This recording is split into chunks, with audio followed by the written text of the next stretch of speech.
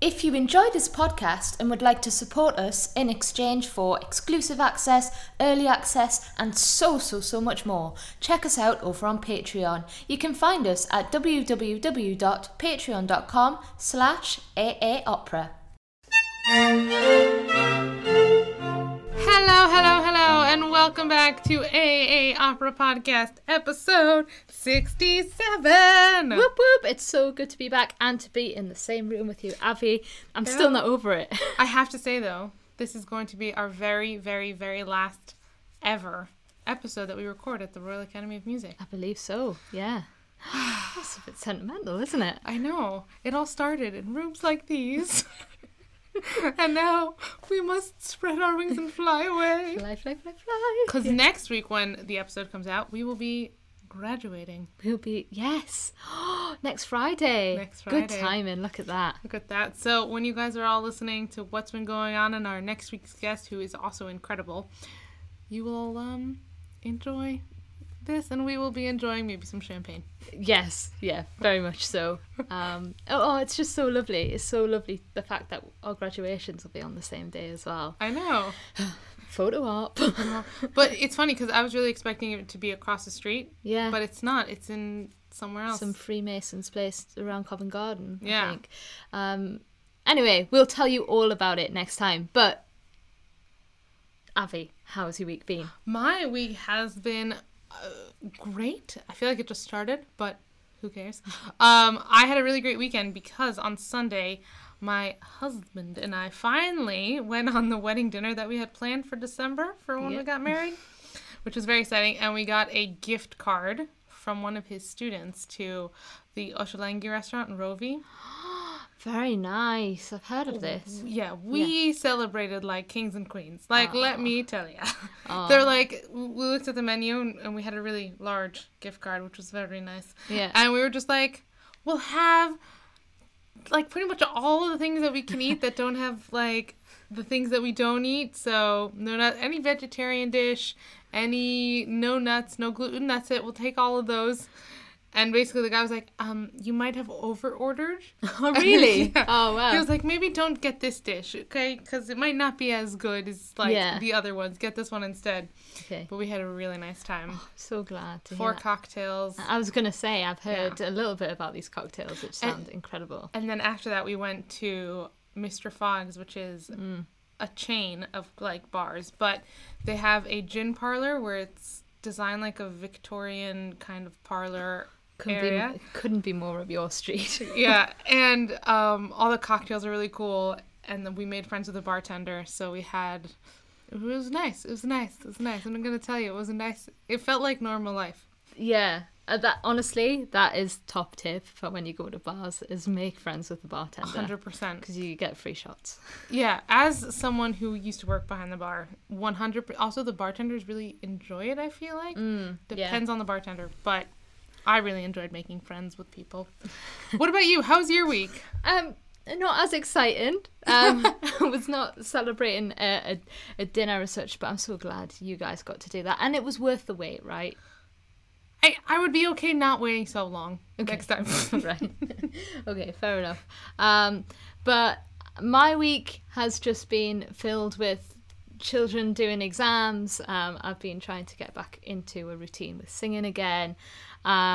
So just the usual, but I have, as we've mentioned, graduation next week and some family are coming down, so I'm just kind of crawling through the week and just really, really looking forward to next week. But also both of us are moving house next week, so I mean it's like slightly stressed about that, but I have been enjoying a little bit of retail therapy, buying things for the new flat, and my Pinterest boards at the minute are just on point. So speaking of retail therapy, what are you wearing for graduation? Oh, don't even go there. Well, this is the dilemma, isn't it? I feel bad on my dresses that are in the wardrobe that I haven't had an out in over a year, so I think I'm going to stick with something that I've already got. I'm not sure what that will be, but I'm going to stick with it. Yeah. What about you?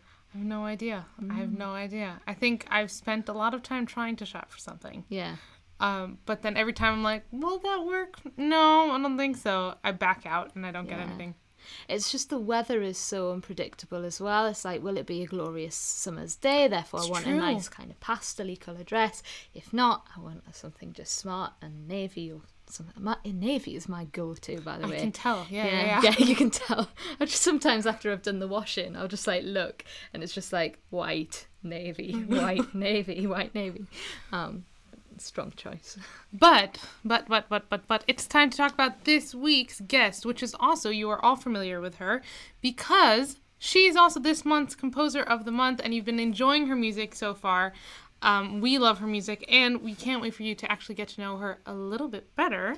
Yeah, Anna is a fantastic human being and composer. So we'll let her take it away and tell you everything she's up to. Here's Anna Appleby.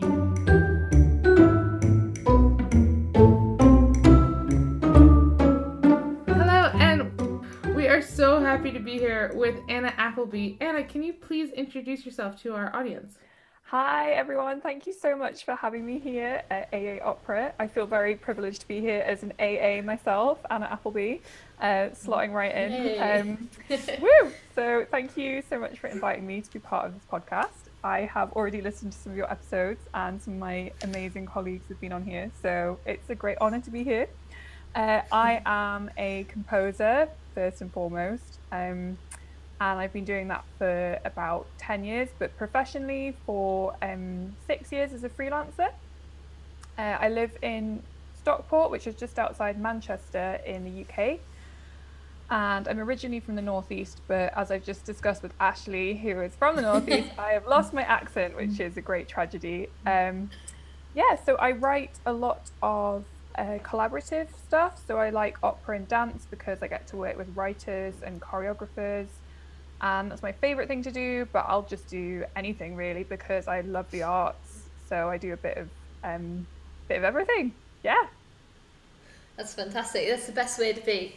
But we are an opera podcast. So first of all, we would love to hear, what was your first experience with opera? Well, when I was growing up, I thought opera was this sort of very distant thing. I had no idea like what it really was. I knew about opera singing and I used to think it was really funny, and I used to try and imitate it when I was a kid very badly. And my family didn't really like opera, so I would never have imagined that I would fall in love with it the way I have. So when I was 18, I think, I was just starting at university, and one of my friends said that she couldn't go to Tosca. She had a spare ticket. She wasn't very well. So I was like, oh, amazing, I'd love to go. And I went to see Tosca by myself, and I just absolutely loved how like over the top, full on, like, oh, I got so into it. I think I cried. I was just like, this is amazing, because I'm just very extra as a person. And I think like classical music, some of it's very like well behaved, and I think opera just isn't well behaved at all. So I think I felt very at home. That was when I kind of thought, actually, like, I'd love to get involved in this. And then also I heard some of the most beautiful singing I'd ever heard in my life. And I realized I actually love opera singing and I love the operatic voice. It's just that you get this idea of like this kind of cartoon version of it, maybe from like pop culture. So that was what drew me in. And then in my undergrad, I just took all of the opera optional modules that I could. So like, there was 20th century opera, and there was one where you'd like devise your own chamber opera as a group, and I'd never like sung or anything, but I just decided to go for it. And I had to sing, and it was really funny. And I also did the Wagner module, which I really hated, but I learned a lot. And I did the I'm sure I had to do like a 17th century opera one as well. So I just did so much opera at university and like just really loved it. And I thought, this is mine now, because you know when your family don't love something, you get to claim it as your own. So that was like from there. Yeah. So that was like what started me off on my opera journey. Great answer. That's amazing. What a way to also start, because like Tosca is like, as you say, it's the most dramatic, it's the most over the top. She's like the epitome of a prima donna. Like, she Yeah. is just like, pour all the stereotypes, but she's great. I mean, it's my favorite. I think we've both said like on here that it's our favourite opera. We do love Britain on here, but I think we mutually love a bit of Tosca. But I would actually like to go way, way back and hear where your love for music began and what drew you then to composing. Great. Okay, so my parents don't like opera, but they are folk musicians and they love folk music, and I absolutely love folk music still. I just still cling on to that. So I grew up hearing my parents' Ceilidh band practice in our sitting room. I'd be sent up to bed at 7:30 or 8 o'clock, and I'd just be lying there like blissfully listening to them playing. And actually, to be fair, no shade to my parents, but like, they didn't really practice very much, so it probably sounded even better coming up through the floorboards. It just used to sound like amazing. It would just like be a lullaby sending me to sleep. And then I would go to Ceilidh's all the time with them because they were always being hired as a band to go and do dances just all over the northeast. They weren't like, they used to just they were called the Last Straw Ceilidh Band, which was like such a jokey name because they were just like, Yes. if you've had we're just going to finish you off, like what has happened in your week, like come to our Ceilidh, and you're just like, nah, I'm done. So I used to do a lot of dancing as well, and it was just such a great way to be to get into music because it's just so visceral and so communal and sociable and just lovely. And it's also so northern, like it's Scottish as well, but in the northeast has got huge folk connections, and yeah, so that was amazing. And I think also I used to listen to my parents' record player. They let me use the record player, and I played their Simon and Garfunkel best of like record all the time. And I also played their they had a few classical ones and all sorts of things. And Mum said that when I was in the womb, she used to play Mozart to me. So there you go. You can take from that what you will. So then what drew you into composing then? What was the link to start writing your own music?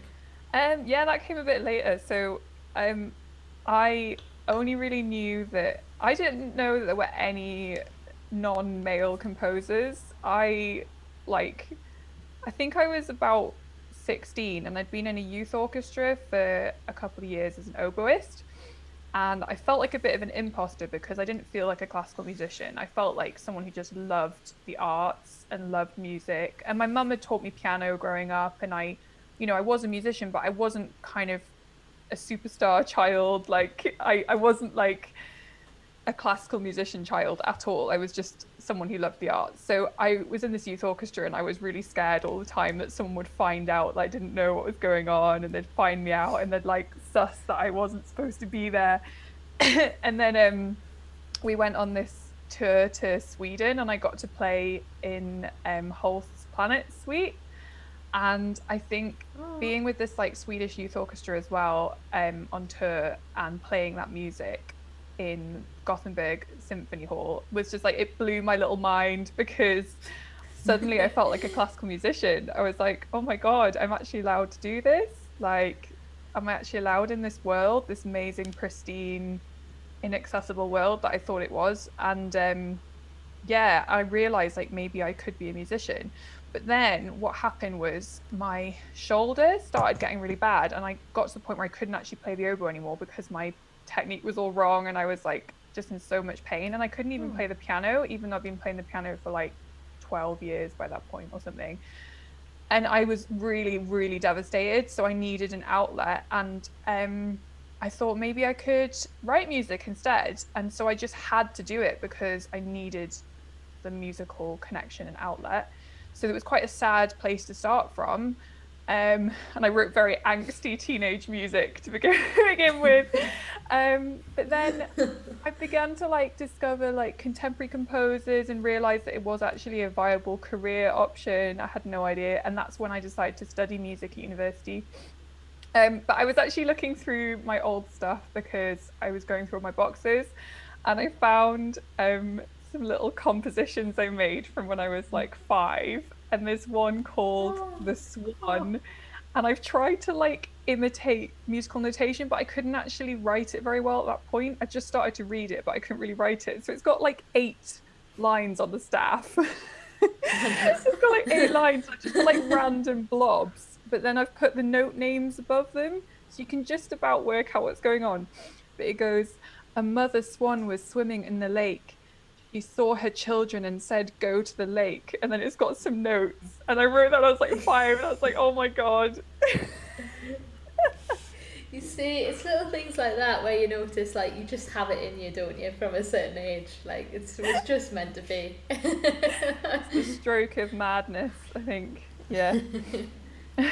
That's a lovely route into composing, I think, in the end. We would love to know what inspires you to write, and when you're writing today, do you follow a particular process? Yeah, so I think the thing that inspires me the most is people that I work with. So I love working with singers, because I love working with their voices and their interests and their passions. And I love creating a piece around like the particular person that I'm writing for. That's one of my favorite things to do.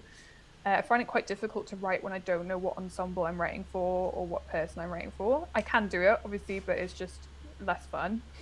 And I love working with words. So I love working with writers who create a structure and a story and a voice, and then I can kind of magnify that voice through the music.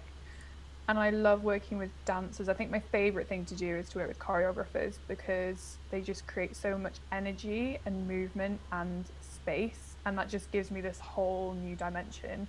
And I think the folk history that I have, like music and dance are supposed to go together on some level, and like, yeah, that's my favorite thing to do. That's what Tchaikovsky said too. He said his favorite thing was to compose for ballet, because then he was like so close to the choreographers, and they would add like a bar here or a bar there, because they were like, we just need a bit more, and he was like, okay, bye.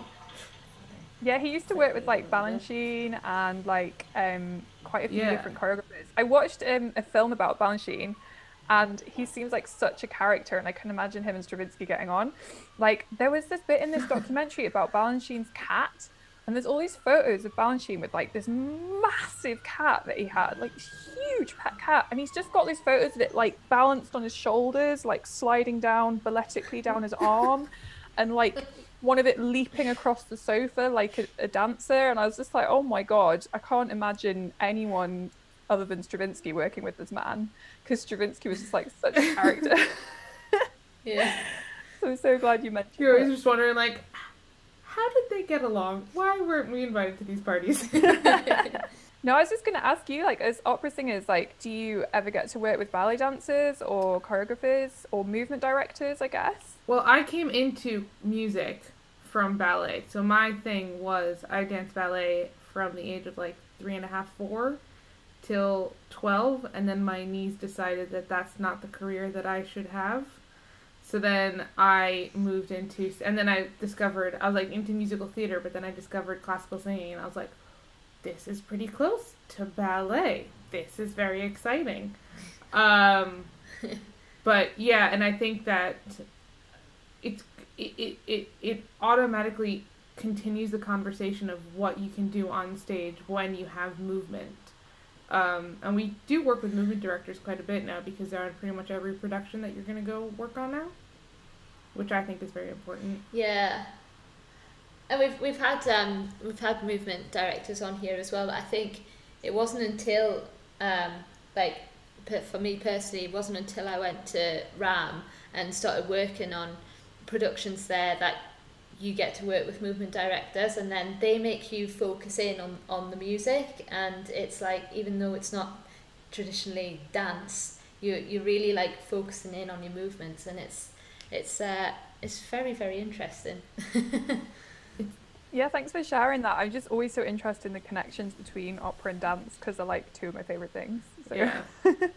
I was huge. You know, like when kids like watch Disney movies, I would be like, let's watch Swan Lake. Let's watch The Nutcracker with Macaulay Culkin. That was my life. That is still one of my favorite things, is the Nutcracker with Macaulay Culkin as the Nutcracker. It's one of the best things ever. Yes, it's on Amazon Prime. What? so good. Why have I not seen this? I need to watch this. I think my parents I just, love Home Alone. exactly, and it came out in like 1993, like 1994. It was like the same time. So like when I was 2, that's what my parents like brought home on VHS, and we had it on all the time. It was like I would dress up as Marie from the, and it has like a spoken kind of guy in the middle going like, because in America she's called Marie, not Clara. So they have this guy like, and Marie just wanted to be with like Lord Drosselmeyer who came to visit, and like Godfather. It was just, oh, it's perfect. Abby's childhood on a plate. On a plate. It's the one that they That do sounds at amazing. New York City Ballet, but this is just the recorded version that they do at New York City Ballet. But they recorded, because they were trying to sell it to like parents, they recorded it with Macaulay Culkin doing the Nutcracker instead of like an actual dancer. Oh, really? I was going to say, I presume they don't get Macaulay Culkin to come and do the Nutcracker now. No, but this is so good. Oh, that's fantastic. But how would you describe your composing style to someone? It changes sometimes depending on what project I'm doing. I'd say that I'm a little bit of a chameleon because I just love to adapt to the situation that I'm in and the context. Like, context is so important, especially with the theatre. I think if you're just doing like concert music, you can have a very kind of decisive style, and just do that in your pieces. But I think if you're working in theatre, like, you need to be malleable and change. So it does flow a bit, but I often say that I like to think my music is a bit like Stravinsky, Shostakovich, maybe Clara Schumann, maybe I would like to think Nina Simone, because I love jazz so much and she's one of my favorites of all time. But like, all these people are such icons that like I hesitate a little bit. But yeah, and then also maybe like a bit of Björk and a bit of like well, I love electronic music. It's like Toki Monster and stuff, like getting really niche electronic music here. But like, throw some of those really famous people and then like some really niche stuff in a blender and like shake it all up, and then you get something a bit like my music, I think. Yeah, because it's got like that sort of ethereal electronic thing going on if I'm using electronics. If I'm not using electronics, then it's probably, yeah, quite like the sort of Stravinsky, Shostakovich, Bartok kind of world. And then if it's got voices in, definitely some jazz going on. And if it's with dance, then definitely like some folk as well. So I just say like, it's just the things I like, really, all kind of thrown together. I think that's so great, and that's what excites me about composers today that are having input in the opera industry, because I think that's what the industry needs, is this fusion of genres, and I think it's really exciting. Yeah, so cool. So another string to your bow, in addition to composing, you also write short stories, and you paint as well. Did your love for writing text come before composing? And if so, how did it shape your compositional style? Wow, thank you. Yeah, I love that you've like checked out all my work online and everything. I feel so flattered. Thank you. Yeah, I still think like composing is my main job, and it's the thing that's like my career, but I just love the art so much. Like, as artists, why should we be just one thing? I think professionally it's fair enough to focus on one thing because you can hone that skill the most, but if you love the arts, you love the arts. And so like you have to do, as singers, you have to be actors as well, and you have to do a variety of things to do a role. I think as someone who creates music, especially for wider artistic context, like I need to be involved in all artistic things. I still respect people who've like trained more than me, and like I see them as experts, and I just, yeah, so I do see myself as a writer and a painter, but I would see myself not as a trained writer or painter, but as someone who's just always done those things as activities. Because like, if you grow up doing folk music, you accept that music is something that people just do, and folk music is about people just doing music, just singing, just dancing, and that's just what you do. Whereas I'd say with classical, like it's a little bit more like there's a bit of gatekeeping, like you have to train, you have to have the right skills. So for me, with painting and writing, it's been quite similar. Those were things I just did as a child, and I just kept doing them. And they have fewer barriers to entry. Like if you can read and write, then you can write. And if you can hold a paintbrush, even not with your hands, like even if you paint with your mouth or whatever it is you do, like, or if you do it digitally, then you can paint. And I've just always done those things, and it's quite freeing to still do them now, because they're not to bring in a big income, and they're not to kind of like stress about, like I don't lie awake at night thinking, oh my god, do people think my paintings are good enough. I don't have imposter syndrome with it. I just think I love doing this. If people like it, then that's a bonus. That's great. And with words, I think I always wrote stories as a kid, and they were pretty terrible. But that love of stories is like, that's what opera is about as well. Anything in the theatre is about storytelling, really. So yeah, we could all take a leaf out of your book for just doing what you love because you love it, and not worrying about what other people think. 100%. Yeah, go for it. I have to say, your Instagram stories also of you just painting are so soothing. Like, they're just like, oh, she's sitting here painting. I'm like, oh, I want to be doing that now. Oh, I'm so pleased. I wanted it to be like that because I realised, like, I don't know, I think this year it's been just so stressful for, like, everybody, and something really joyful that's come out of it is just that moment of peace that I can have when I'm just sitting and just painting, because it is such a lovely process. And I thought, why not share the process, not just the picture? And first I started out just doing, like, I'd take a picture every 20 minutes or something, so people could see, they could scroll and see, like, the picture developing in bursts.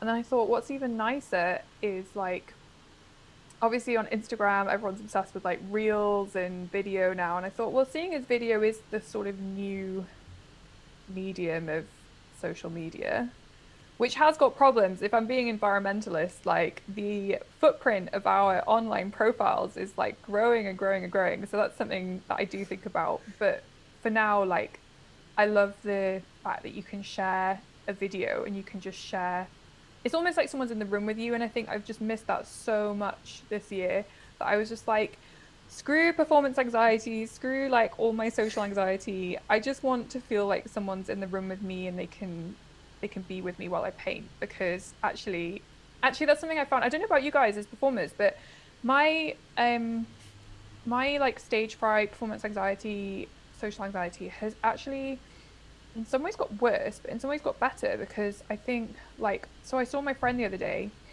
and I felt really awkward, like I didn't know what to do with myself because I couldn't go near her, which was strange, even though she's someone I'm, like, really close to.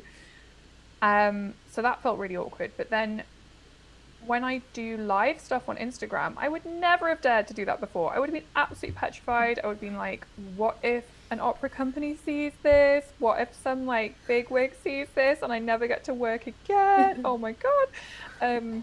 What if, like, my friends see this and think I'm an idiot? And, like, that's all gone. Like, I just don't care. Like, I just feel like, just bring people into the room, bring people into the space virtually, because we can't do that really. And then yeah, just sharing. So I'm so happy that you enjoyed seeing that as well. I think it's what you're saying. It's the idea of, like, bringing people into the room. And I mean, I was doing that with YouTube I have been doing that with YouTube for many years. And I think that's one of those things where, and it's kind of what we do with the podcast too. We invite people in to talk to us. But there is something about the anxiety of, like, oh, if someone sees this, will they take us seriously in something else? But I think there's more of an understanding after this past year that, like, people have to do things that are different than what we used to do, because that's just the world that we live in. And I think for those big wigs, this might have been, like, the eye-opener, because they had to all come online and stuff.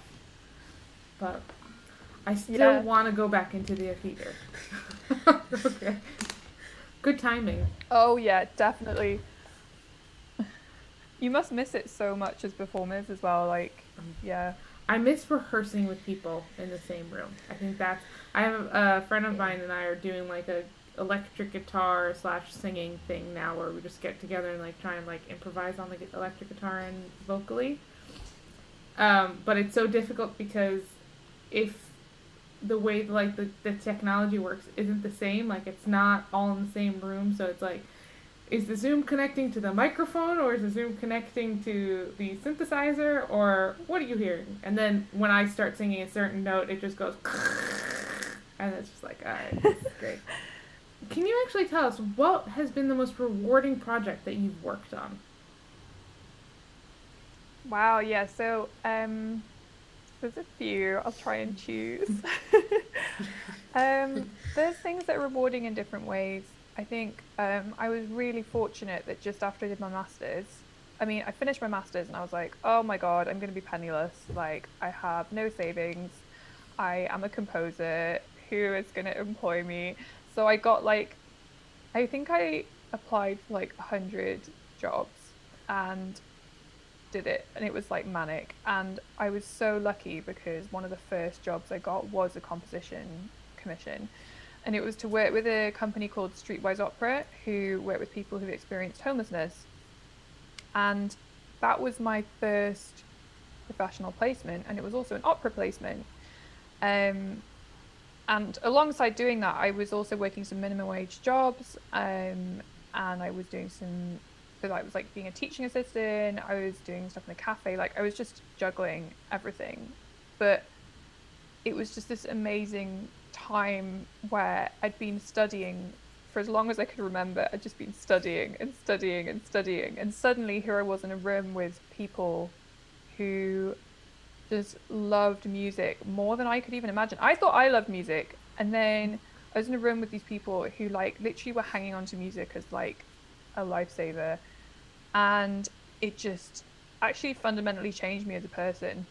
Streetwise Opera, like, such an amazing organization, and I worked with them a couple of times, so that was incredibly rewarding. And then I think like on the other side of things, like working with Ron Bear Dance Company, which I did almost straight away afterwards. I was again really lucky to get that. That was like just magical because I toured the country with them and just got to go backstage and just find out what it's like being a dancer and being in a dance company, and just see all these amazing theatres all over the UK. And it was just so rewarding to feel invited into that space, like a hallowed ground somehow. So yeah, those two things kind of then led me on that path of doing dance and opera for my career, I think. Yeah. I was going to say Streetwise Opera are an amazing company, and it's so great that you've been able to work with them, and also so great that coming out of your masters, you know, you are able to find that work to just immerse yourself in it and motivate you to continue doing what you're doing. That's brilliant, and it's so great to see that over the years you've had some very exciting projects as an artist in residence at several opera companies, and most recently Glyndebourne. Can you share with us what it means to be an artist in residence versus a freelance composer? Yeah, so I've been really fortunate to get the chance to work with lots of big companies. What I'd say is that what's quite interesting is that even when you're an artist in residence, you're still very much freelance. So like, I think when you're a performer, you get kind of temporary contracts and you'll go on tour and you'll be completely immersed with that company while you're doing a show. As a composer, you do have that immersion at times, but often you're juggling like 5 different things. If you want to do it full time, that is. Some people do teaching and then they do composing kind of half the time. I try and do it full time, so I often juggle like a lot of different projects. So I've been in residence with multiple companies at the same time sometimes, which is really exciting but also quite overwhelming. And I have all these different like boxes in my head now where I just switch into that company, like not quite a mind palace. I'm not that clever, but like I'll walk in the door of that building and I'll be like, okay, who are all these people? What am I doing? What am I doing here? What am I writing? And then like I'll go somewhere completely different. So I think being freelance kind of is about being in residence at lots of different places at the same time sometimes. It's what it feels like. So what's been really weird is doing it on Zoom because you can't physically switch into like a building and be like, oh, this is where I am. So my memory has been a bit strange this year because everybody just feels kind of the same because I'm always sitting in my house talking to people. So that's been really weird. But that said, when you don't have any residencies and you're just completely freelancing it, which has been the case sometimes for me, you do have to do some teaching, like all musicians do. But I've also had commissions come in where I'm not in residence, but I'm just writing one piece as a one-off, and that can be quite nice because you can just stay at home, be comfy, write your piece in your own time, sort of thing. But it's also quite hard to get into the right zone sometimes. I think what I love about residencies is you get immersed and you're like, these are the people I'm making this for, this is what this is about, this is the audience it's for. And then the piece just kind of grows out of that organically. So that is really like my favorite thing to do. But it's quite a luxury, and like I've really noticed not having it this year. Yeah. But yeah, I've just been really lucky to like have all those opportunities. I think because I applied for a lot of them in my 20s. I'm 27 now, and I started applying for them as soon as I finished my master's and just like went for it. And now I'm thinking like I probably won't apply for residencies anymore because I want to let other people have those opportunities because I've had loads already, and I'll just focus on maybe writing like longer pieces and getting more deeply into like my practice. I guess this year's been like a residency with myself. I think maybe we've all had that a bit. But it's interesting to hear the differences between like what on paper might look like a difference, but actually is pretty much for you feels very similar to, like, it's not like being on a young artist program where you're like intensely in that building and just that building. That's very interesting. But you are actually currently also working towards, speaking about juggling a lot of things, you are currently actually working towards your PhD in composing at the Royal Northern with poet, is it Niall or is it Neil? It's kind of halfway between the two because it's a Scottish name, so it's Niall Campbell. I'm probably still saying it wrong, but he's like, he always says it's halfway between Neil and Niall, so like Niall. He's from a small island, Hebrides, actually, in the west of Scotland. So he has an amazing history. So I'm working with him to make an opera at the moment, and it's going to be played with the BBC Philharmonic Orchestra, and singers who are students at RNCM, the Royal Northern College of Music. So that's really exciting. It's been quite derailed by the pandemic, which is just like everything else. But it will happen. We're getting back on track now. We've actually got an extension to the project as well, which is really fortunate. So yeah, that's going to be performed and recorded in 2022. And Niall is making the words. He is a poet, and I am making music. Fantastic. How did this collaboration come to fruition? Like, was it, when you're doing a PhD, obviously you have to apply for it. Did you guys have a thought of what you wanted the composing process to look like, or what the opera to come out to be, and how much has that changed since it's been derailed, especially? Yeah, so it's actually quite unusual as a project because you could apply as a partnership, but I didn't have a poet that I was like desperate to work with. I just thought I really want to do this PhD. It got advertised as like a package. And I thought, why don't I just apply as a composer and see who they pair me up with, which is quite a risky thing to do, but also exciting. I mean, I've just worked with so many different people over the past however long, And sometimes you get on really well and sometimes it's difficult, but you always make the piece in the end. So and sometimes the ones that were difficult actually turn out really interesting because it takes you to a different place. So we got paired up by the people who interviewed us, also our supervisory team who got the funding, including the BBC Philharmonic. They kind of paired us up and thought, we think this is going to be a great project.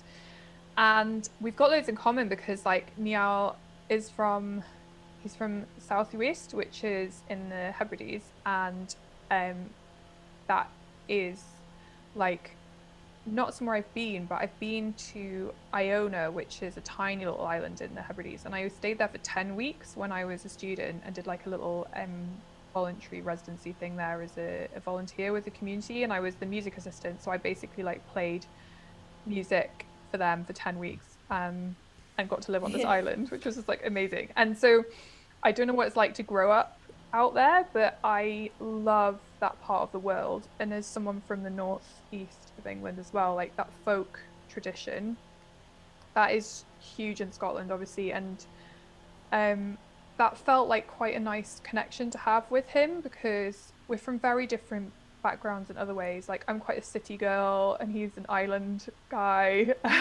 He lives in Leeds now. But like that was some common ground.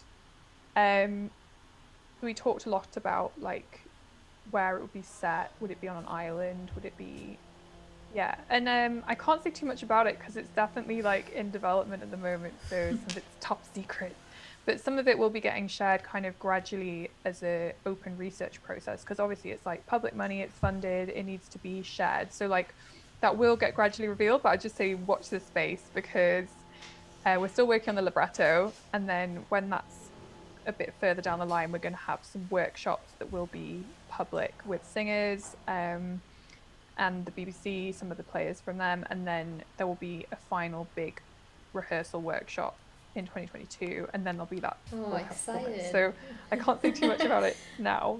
It sounds so exciting, and we will definitely look out for it because this sounds really exciting. We absolutely will. Cool. Thank you. Do you have any advice for fellow composers out there? Well, I would say like it's going to be a bumpy ride. So get as many different kind of skills that you can, because I am very fortunate to be a full-time composer. Like I remember my family just looking at me like, this is wild, like you're not gonna last like 6 months doing that. That's really wild. But the way I've made it work is by being really versatile and adaptable. So I have done bits of teaching, like all musicians do, but I've also done really like random jobs. I worked in ticket sales at a theatre for a while. That was basically a call centre job. It's not very glamorous, but I was with loads of actors, so it was basically me and 20 actors, and it was actually really fun in its own way. But it makes you think about how hard it is to be an actor as well. And I've done all sorts of bits and bobs like that, but then the reward is that I get to then go work with big companies and do really exciting things, because the thing is, being in the arts, as anyone in the arts will know, is a very risky job. You have to embrace risk, and you have to embrace that side of not necessarily knowing where your next paycheck is coming from with the arts. But if you have versatility and not too much pride that you won't just do kind of very unglamorous jobs at times as well, then you get to do the glamorous things too, because you can take those risks and those chances. So yeah, it's been quite a strange and bumpy journey, but I've had these like huge highlights as a result. And I think the other advice I'd give is, I think people always go on about finding your voice and having your brand and knowing who you are. And I think that is really important, but I also think it's important to not try and know that too soon. You know, if you're in your 20s, like I'm still in my 20s, how much of my life have I got left? Hopefully lots of my life. And I hope I'm just going to keep learning. So I don't want to have this really rigid brand that people know oh, I'm getting an Anna Appleby, because then how long's that going to last? That's going to fade. I want to keep learning from everyone I'm working with. So I do have a voice in the sense that I have something I want to say and something I want to share with the world, because I have like values and perspectives on things, and I do bring that to the table. And I also have like a musical style, in the sense that this blender of all these different people that I love. But I really do try to adapt and grow all the time. Yeah, I think that's the only advice I would have. No, but that's great advice, because it is true. We are told to kind of narrow ourselves in, but you don't really want to do that too soon when you don't really know who you are, because we look still totally finding ourselves in our 20s. But it's also just being okay that your style can change, and it's being open and free about that. So that's really good advice that you've shared. Yeah, thank you. I'd also say like it's great that we're doing so much online and that we're sharing things and we're making things accessible, but the hazards of online content is that it's called content. I saw a quote on Instagram the other day. Again, the problems of this is I don't even know who said it, because like it was just floating around. But it said, a great tragedy for artists, or a great injustice, is that art is being branded as content and artists are being branded as content creators. And like, how empty is that as a concept? Like, art shouldn't be about spewing out as much stuff as possible that's as similar as possible to please an algorithm. And we have all been seeing this year that the people who are most successful online are not necessarily people. I mean, all power to content creators. Like, there's some amazing stuff, and it's kept us all entertained and engaged in a really difficult year. So I have huge respect for them. But what I would say is, don't equate it with art as a kind of state of being, because as an artist you should be seeking to challenge and disrupt, not to just please. And I think there's that balance, and opera is an example of like, good opera for me has the balance of disrupting and challenging, and also being a spectacle and being amazing. If it's just a spectacle and it's just there to kind of like titillate and please, then I tend to not really like it, and it's more like two-dimensional for me. There's something about that. I think it's also the categorizing content creators, who I think are more there to like, they're not necessarily artists, but it's not giving the differentiation. We bill everything under one title now, even though it's several different branches to the entertainment scheme. Like, someone who is an actor in I don't know, like one-dimensional sorts of TV and film, that I don't really know where I'm going with this, but like, there's those people, and then there's people who do everything, who do theater, who do drama, comedy, like documentaries that are direct, and do like, they do so much more, and then but they're classed in the same section. It's like kind of like that. I think that's what social media has done. It says anyone can create, but it's not about what you're creating. It's just the fact that you're creating.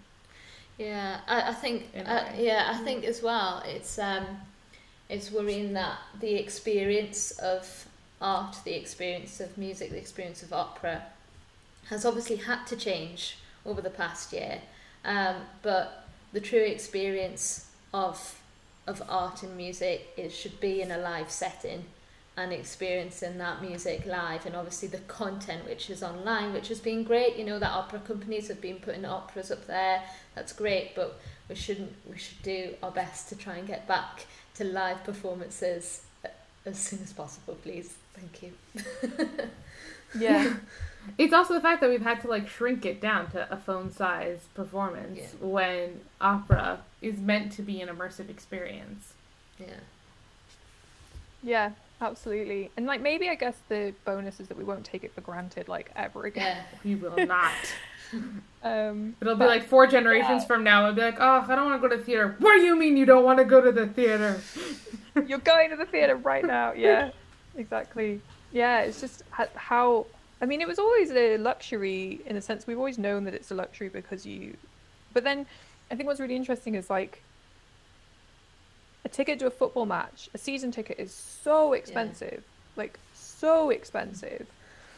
And a Sky subscription is really expensive as well. So like actually if you want to watch football, it's so pricey. But if you want to go to a theatre, there's actually loads of like £10 tickets, £5 tickets, whatever. So like it's actually not necessarily as exclusive and expensive, but there's this atmosphere thing, and I feel like the culture has felt expensive and exclusive, even if the actual ticket isn't. Yeah. Whereas football is presented as being, this is for everybody, but then it's really expensive. So it's like really interesting to me what the barriers are for people. I find the same thing with skincare and makeup. It's meant to be for everyone, but it's super expensive and ridiculously overpriced. But it's meant for everyone. Yes. That's such a good point. Yeah. So I guess people will give their money to things if they believe that it's for them. And sometimes that's bad, because sometimes advertising just basically makes you feel like if you don't have it, then you're a bad person. Well, that's actually what advertising is supposed to do. It's supposed to make you anxious and make you feel like you have to fill this void. Like, I never noticed the peach fuzz on my face, and suddenly you're making me feel like I have to remove it. No, screw you. It's protecting my skin's microbiome. But like, you know, it's supposed to make you anxious. And I think we don't want to sell art to people being like, if you don't see this opera, then you're a loser. But like, it's kind of using some of that wisdom from advertising, but then not fully buying into it, I guess. Yeah. Not telling something that people, something is wrong with you if you're not at the opera, but saying something will be better with you if you do come.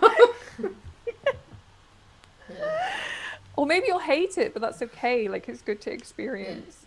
Yeah. Like, even I go to the theatre and like regularly hate things that I see, but I think it's important to just learn and experience, because then as long as I'm not like forking out a fortune to go, then, and you can leave in the interval as well. I think that's the thing, like you're not completely trapped there. I think I've actually gone to half of operas quite often.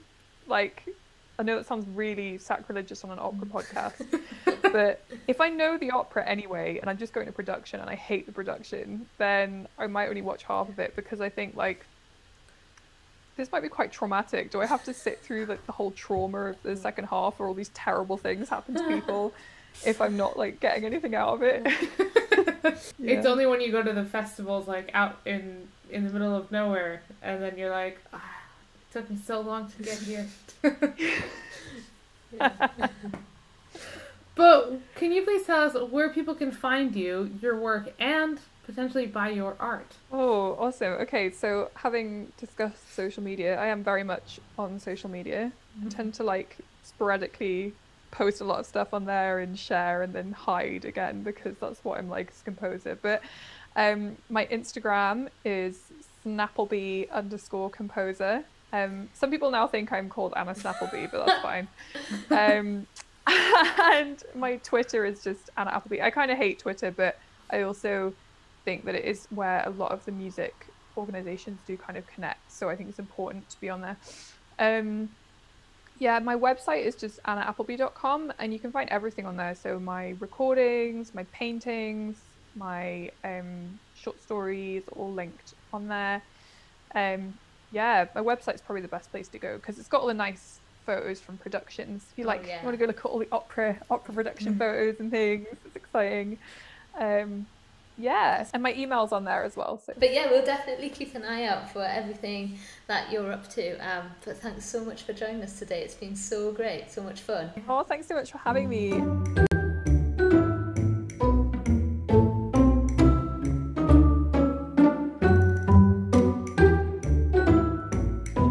This week's quiz is brought to us by BuzzFeed. I love this one. I'm very excited to take it. Tell us how dramatic your life is, and we'll tell you which opera tells your life story.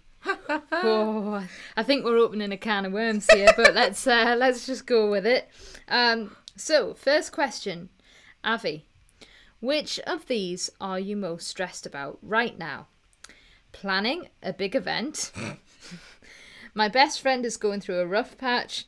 planning my next adventure, not having enough glamour in my life, paying the rent this month, I don't stress about anything. I think you know what I'm. I think I know what you're going for, yeah. But mine is planning a big event. Yeah. What about you? I think it's gonna have to be planning a big event as well. I'm just quite stressed about moving at the moment, so yeah, there we go. Matchy match. Matchy match. Okay, tell us about your love life. I'm happily engaged / married. I think we can also say like in a long-term relationship. / yeah. Lewis, if you're listening, no pressure, babe. Love life? More like lust life. I'm in love with someone from a well-to-do family. That would be very nice. I'm in love with the girl / guy next door. Rom-com. I like someone, but I'm not sure if my family approves of them. Love is for the weak. Look how big that lettering is there. Is that love is for the weak? Love is for the weak. Awful. Are we like going for the same again? I'm happily engaged / married. Okay. You're fighting with a friend. What about? Okay. They borrowed money from me and never paid me back. They never want to do what I want to do. They flirted with the person I like. They said I like to live beyond my means. They went behind my back, or I try not to fight with my friends. I mean, none of them apply apart from I try not to fight. I know, I feel like we both going for that same one. Yeah, and that's not me trying to be all nicey. Honestly, none of those. I just don't like the stress of fighting with people. Yeah. Okay. You got a speeding ticket. Where were you going? To a political rally, to visit my sick relative, the mall on Black Friday, to pick up supplies for a prank I've been planning, a party. I just like the rush of driving fast. That's a good question. That's a really good question. Why would you get a ticket? I think I would get one for visiting. I mean, I do enjoy driving fast, but at the same time, the last time I drove, I was so anxious about being behind the wheel for the first time that I was driving Miss Daisy. I'm going to go to visit a sick relative. Okay. What are you going to go with? It's between the to pick up supplies for a prank, because me and Lewis do a lot of pranking to parents. But I'm going to go with I just like the rush of driving fast, because I used to have a Fiat 500, one of those tiny car. They're just tiny cars, and they're the easiest thing to drive. So I just like floor it. I mean, it couldn't go very fast anyway, but it was the thrill of it. You got fired from your job. Why? My boss hates me. I called in sick, but then they found out I was actually at a concert. Fired? I quit. Don't work for anyone. Wow. Okay. I had to take off too often for personal reasons. Well, okay. I would never get fired. I'm the perfect employee. Job? I am too wealthy to have a job. Wow. Okay. Someone's arrogant. What are you going for? I would say, the last two are pretty arrogant. Yeah. But probably I had to take off too much time for personal reasons. Okay. I'm going to go for fired, I quit, I don't work for anyone, because both of us are kind of living this freelance life. Exactly. So we're both amen to that. Yeah. Okay. Which of these is most important to you? Freedom, friends, family, my homeland, fun, or riches? Friends and family, they're in two different sections. Yeah. That's not fun. That's not fair. I also think that when you live abroad, your friends become your family. Well, friends become your family, so just family. Put it all under one. What about you? I'd probably go the same. Family. I love how that's our reaction when the answer, the result comes through every week. Go on then, Abby. What did I get? You, my friend, have gotten Le Nozze di Figaro.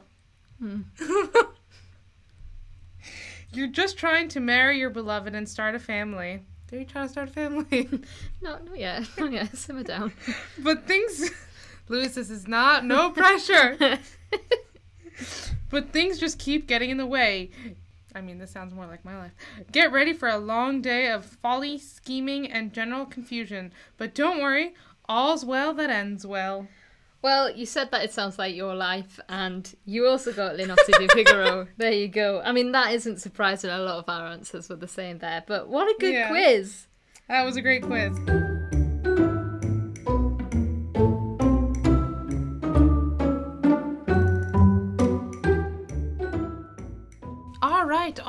All right. And we are ready for this week's question, which is, what creative skill would you love to try but haven't yet?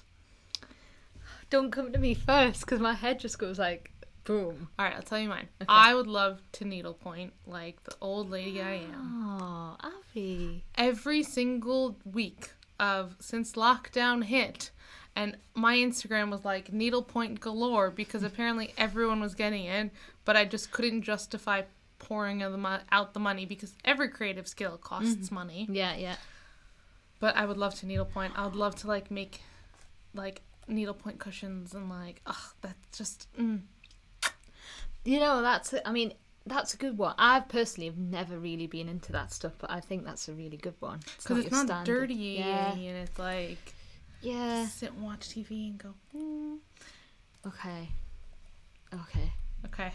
Just getting there. I had a lot of time to think about this question when you asked me. I was like, what would I answer? There's just a few things that come to mind, and it's hard to narrow it down to one. But I'm going to go with the one that has been on my mind most recently, and that is to kind of get a little bit better at like gardening type stuff. Ooh. So even though I haven't got a garden, in the new flat there's going to be space to have some plants outside, so I definitely want to get that. And I've also seen, just very briefly, like 2 seconds on the IKEA advert, is that they've got those like boxes where you can like grow your vegetables and stuff. Yeah. So I'm gonna like grow some carrots, I think. That sounds great. That's what I'm gonna give a go at. But also you have like, you do have all that patio space that you can. Oh, I can't and wait to come see it. we've never used it really in the flat we're in now, so that is something that I want to make sure I do in the new place. That sounds really nice. Because I'm only currently a plant mum to Mabel, and so I'd like to expand my How is Mabel? plant. She's okay, although her baby is getting a little big, so I think we're going to have to move the baby out. What is the baby's name? I've not named the baby. I'll tell you next time. Okay.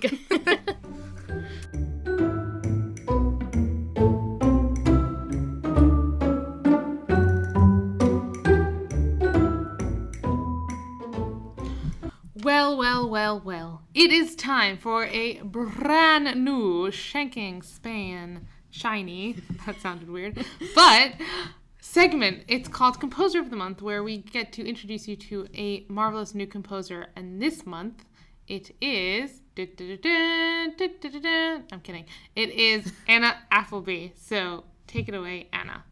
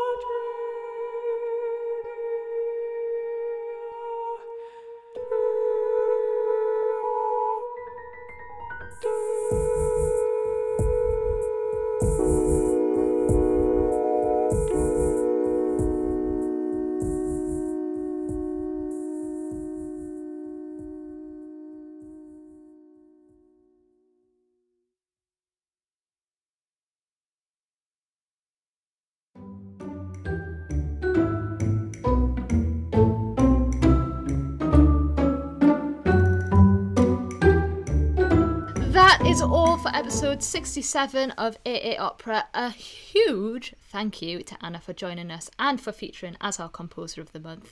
We loved hearing all of your music, Anna, and you're just a top quality person. Yeah. Go check out all of her art, both physical art and spiritual art. Wow. All on her website at annaappleby.com, as well as on her Instagrams. And if you enjoyed listening to our podcast, please make sure to subscribe and rate this podcast. We have way more episodes coming in season 5 and way more exciting content as well. And be sure to be following us. Be sure to be following us on all social media platforms. We are AA Opera Pod everywhere, and you can get in touch with us at aaoperapod@gmail.com. Lastly, if you really love the podcast and you want to become part of the AA Opera community, then please check out our Patreon. It's www.patreon.com/AAOpera. And that's all. We shall see you soon. See you next week. Bye! Cap and gowns. Bye.